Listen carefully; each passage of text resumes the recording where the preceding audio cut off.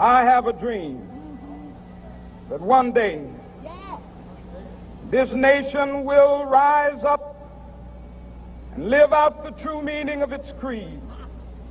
We hold these truths to be self-evident, that all men are created equal. You're listening to Stand Out, Get Noticed, the show that helps you communicate with confidence so you can stand out from the crowd and get noticed by all the right people. If you want to be a person of influence and achieve success in business and in life, this podcast is for you. To subscribe to the show, go to thecmethod.com. Hey there, Rockstar. Welcome to episode 64 of the Stand Out, Get Noticed podcast. My name's Christina Canters, and I'm really excited to have you joining me this week. So thank you very much for listening. Only 1 week and 1 day before I head to the US, I'm going to Chicago for the Podcast Movement Conference, at which I'm speaking, which I cannot wait for, and I'll be giving you updates on that while I'm over there as well. Hopefully, I'll be able to interview some amazing people, amazing podcasters while I'm over there, so keep an eye out for that. Okay, today I'm going to share with you some tips on how to communicate with very social, relationships-based people. This is the third part in the series on communicating with different personality types. In part 1, episode 62, we gave you an overview of all the different personality styles. And in last week's episode, episode 63, I talked about how to work with very, very direct people, also known as the director, the eagle, or the red person if you're looking at the colors personality test. Now, the personality type I'm talking about today is known as, and this is throughout different personality tests, known as the peacock, the socializer, the promoter, or if you're looking at colors, the yellow type personality. And essentially, this person loves being around people, loves having fun. They prioritize relationships and are often the people with the big ideas. And in this episode, I'll go into more detail as to how you can spot them, things you need to know about them, and how to communicate with them, whether you're presenting to them, asking them a question, or taking questions from them. But firstly, why is it important that you communicate well with the socializer? Well, firstly, like the director that I talked about last week, they are highly likely to be your boss. Most people in high-level positions like executive boards or CEOs are either directors or socializers. And the socializers generally have got there through their connections, their ability to talk to people and ability to build rapport with people and sell themselves. So that's why they've made it up to that top position. Now, maybe the socializer is the important investor that you're pitching to. You know, the CEO of that company, or maybe they're a client that you want to win over. And finally, if you want to grow your business or move up in your company, they're the ones, this is important, they're the ones who can connect you with the right people to help you do that. As out of all the personality types, they are the best at networking. So they have awesome networks. They know all the right people. So it's a good idea to get to know them, make friends with them, because they'll often have connections that will be able to help you as well. Okay, so how do you spot a socializer? Well, firstly, you'll find them in roles to do with public relations or in entertainment, as they love being in the center of attention and performing. You might find them in MC or host positions, or in sales and teaching. And many visionary entrepreneurs are socializers as well, Richard Branson being a key example of that, a very big ideas kind of guy. You'll most likely find socializers talking to people, whether it's at work or out and about at events and barely at their desks. They'll be up running around chatting to people. Now, they're most likely running late for meetings, most likely because they've been held up talking to someone.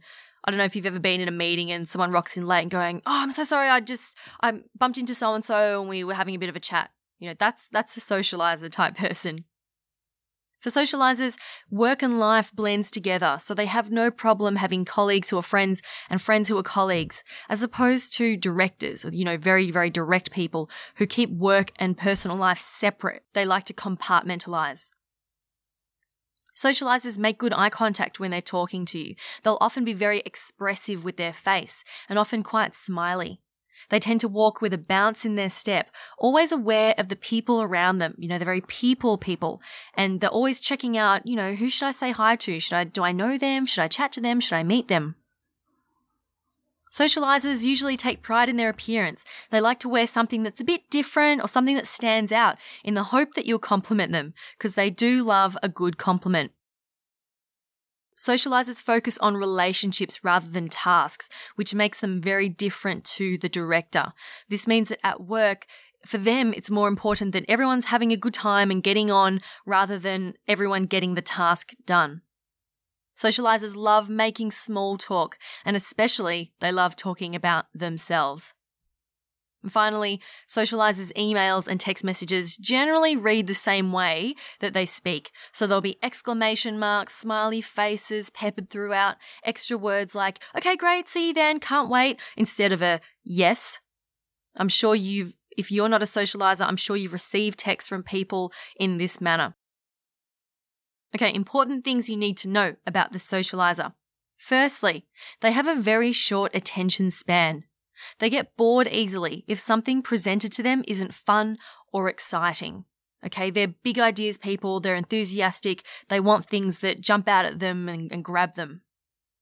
And secondly, rapport always comes first before results. Have you ever been so focused on your task that you walk up to someone and you start talking about that task straight away? So you approach someone and say, hey, so I made some changes to that document. And have you had them reply with, well, good morning, it's nice to see you too. Right? If that's happened to you, chances are that person values rapport over the results. So if you want to communicate with a socializer, always start with some small talk. And it's pretty easy, really, as they love talking about themselves. Just ask them questions about themselves. What'd you get up to on the weekend? Who did you see? Tell us about the movie you watched. Oh yeah, awesome. Right. Really easy. How do you present to a socializer? Now, in last week's episode, I talked about how you need to be very direct when you start a presentation because you need to capture the attention of the directors, right? The direct people. Now, after that, you then need to move on to the socializers, otherwise they're going to get really bored too. And to get the socializers on board, you need to highlight how exciting your idea is. So as a general rule of thumb, get to the point from the very start. For example, say, our idea is XYZ, and today we're presenting XYZ. And once you've got that out of the way and the direct people are happy, address the socializers. Say something like, we're really excited about this opportunity as we've never done X before. This is a great opportunity for us to do blah, blah, blah. Make it exciting and say it with enthusiasm, okay? That's going to help get them on board. You need to avoid detail if you can. Socializers are not interested in processes or details. They just want the big idea. To them, it's like if they think the idea is good, they'll go, yep, let's go do it. And then the details sort of work themselves out later, or they give them to someone else to figure out. But it's not for them. Finally, in a presentation, be prepared for interruptions. If a socializer is keen on your idea, they're likely to jump in with a question. And this doesn't mean that they mean to put you off. It's a good sign, rather, because it shows that they're keen to learn more. Right? The worst case scenario is if a socializer sits there really quietly and doesn't make eye contact. If they're bored or distracted, they're likely to start chatting to other people or playing with their phones. Now, if this happens, don't be afraid to engage them, right? You need to ask them a question or do an activity or do something to pique their interest and get them engaged and enthusiastic again, because you don't want them distracting the rest of the people in the audience. How to approach a socializer.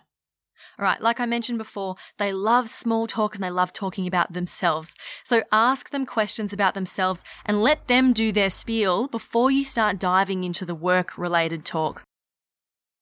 In terms of small talk, you can always start with a compliment. Genuine compliments go a long way and socializers really appreciate it.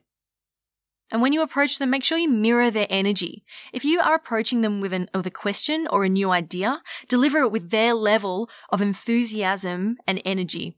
Nothing drains a socializer more than someone with really low energy. So if you want them to get excited about it, you've got to get excited too. Next point is, don't take too long to ask the question. Remember, they get bored easily, so don't give them all the details and then the question at the end. For example, if you say, "Hey Dave, we've got the quarterly reports back and sales are up by 10%, but expenses are up by 15%, and the accounts department has informed us that they need extra support if they're able to get all the paperwork done by the end of the financial year, and we need to talk to you about what we can do to increase accountability within our teams." Socializer's fallen asleep. Okay, or they're glancing over your shoulder and looking at the next shiny object. You'd be better off saying, "Hey, Dave, did you try that new coffee place down the road? No? Oh, it's amazing. And the staff are super friendly too. You got to check it out. Oh, by the way, we need to have an ideas session with accounts. And we know that if we want to make some exciting moves, you're the best person to talk to. Are you free tomorrow?" They're more likely to go, "Hells yeah, sounds fun." Now, if you're asking a question of a socializer and you need a lot of information from them in order to do your work, you need to understand that because they're big ideas people, they're not strong at giving all those details a lot of the time. They generally just roll full steam ahead and deal with those things later. So if you do need details, it's best to not ask them if possible. Instead, ask who you need to talk to get all the details from. Right? They might say, "Oh, go talk to Jim. He can fill you in on all of that." But if the socializer is the only person who knows all those details, make it very clear to them that you need the details to make this awesome idea a reality. Okay? Because they'll just assume that you'll be able to do it. So you really need to tell them how important it is that you need those. All right. How do you respond to questions asked by a socializer? Firstly, again, avoid going into details. You need to focus on what's in it for them and how it will affect them and the business or whatever it is from an image and relationships perspective. Okay, remember that they're more focused on relationships and how they look and how their branding is and how much fun they're going to have rather than the pure metrics. Now, remember that everyone's a little bit different and there will be some socializers who are interested in the numbers and everything, but gauge that from them, okay? If they ask for the numbers, that's fine, go for it. If they ask for more detail, go for it. But if they haven't asked for it, start high level, start big idea and then drill down from there if needed. Now, if you get asked a question that's a bit tricky, you can actually buy yourself some time by complimenting them and making them feel good about asking the question. Right? So if you're a bit unsure about the answer, just say, "Oh, that's a great question. I'm so glad you asked." And they'll feel all chuffed with themselves. And you've just bought yourself some thinking time. And finally, when you're responding to a question, I recommend that, again, you show your energy. Remember, building rapport with socializers is very important to them, and matching their enthusiasm and energy will help to create that connection with them. All right, so those are my tips for communicating and connecting with the socializers in your life. Now, your challenge this week is to identify who are the socializers that you encounter on a day-to-day basis. And I want you to observe them in their natural habitat, which is most likely in a social or a networking situation. And I want you to watch their energy levels, their facial expressions, their gestures, and watch how they talk. Notice if they use a lot of imagery or metaphors. And if you don't feel comfortable making small talk, instead of getting all frustrated when all they do is talk about their weekend when you just want to talk about work, use this as an opportunity to practice your small talk skills. Make good eye contact, nod along, show enthusiasm, ask more questions. Like Ralph mentioned in episode 62, great communicators are people who can communicate and connect with all different types of people. And as difficult or annoying as it may seem, it's one of the best ways to take your relationships, your work, and your business to the next level. Think about it like you're speaking different languages in different countries, but to connect with them, you don't need to cross over into their country completely. You just got to come to the border. So that's your challenge this week. You don't need to turn into a socializer, but just come to the border and meet them there, and you'll be able to connect much better with them. So that's your challenge this week. Alrighty, and that brings us to the end of episode 64. Thank you so much for tuning in today. I'm so grateful that you've chosen to take some time out of your day to spend with me. Your support means a lot. Hey, if you haven't yet, I'd really appreciate if you could leave an iTunes review or a Stitcher review. That would be super, super helpful for the podcast to get it out there and for it to stand out and get noticed by even more people. So all you have to do is go to iTunes if you use an iPhone and search for Stand Out, Get Noticed there and hit leave a review. Or you can go to thecmethod.com/Stitcher, and from there it'll take you to Stitcher and you'll be able to leave a review there. You don't need to be a Stitcher user. Anyone can leave a review. I would really, really appreciate your help. Thank you so much. Alrighty, well, I hope you have a fabulous rest of your week, and I will see you next week. And in next week's episode, I'll be covering the final 2 personality quadrants, so make sure you tune into that. Keep on being awesome. My name's Christina Canters, and this has been Stand Out, Get Noticed.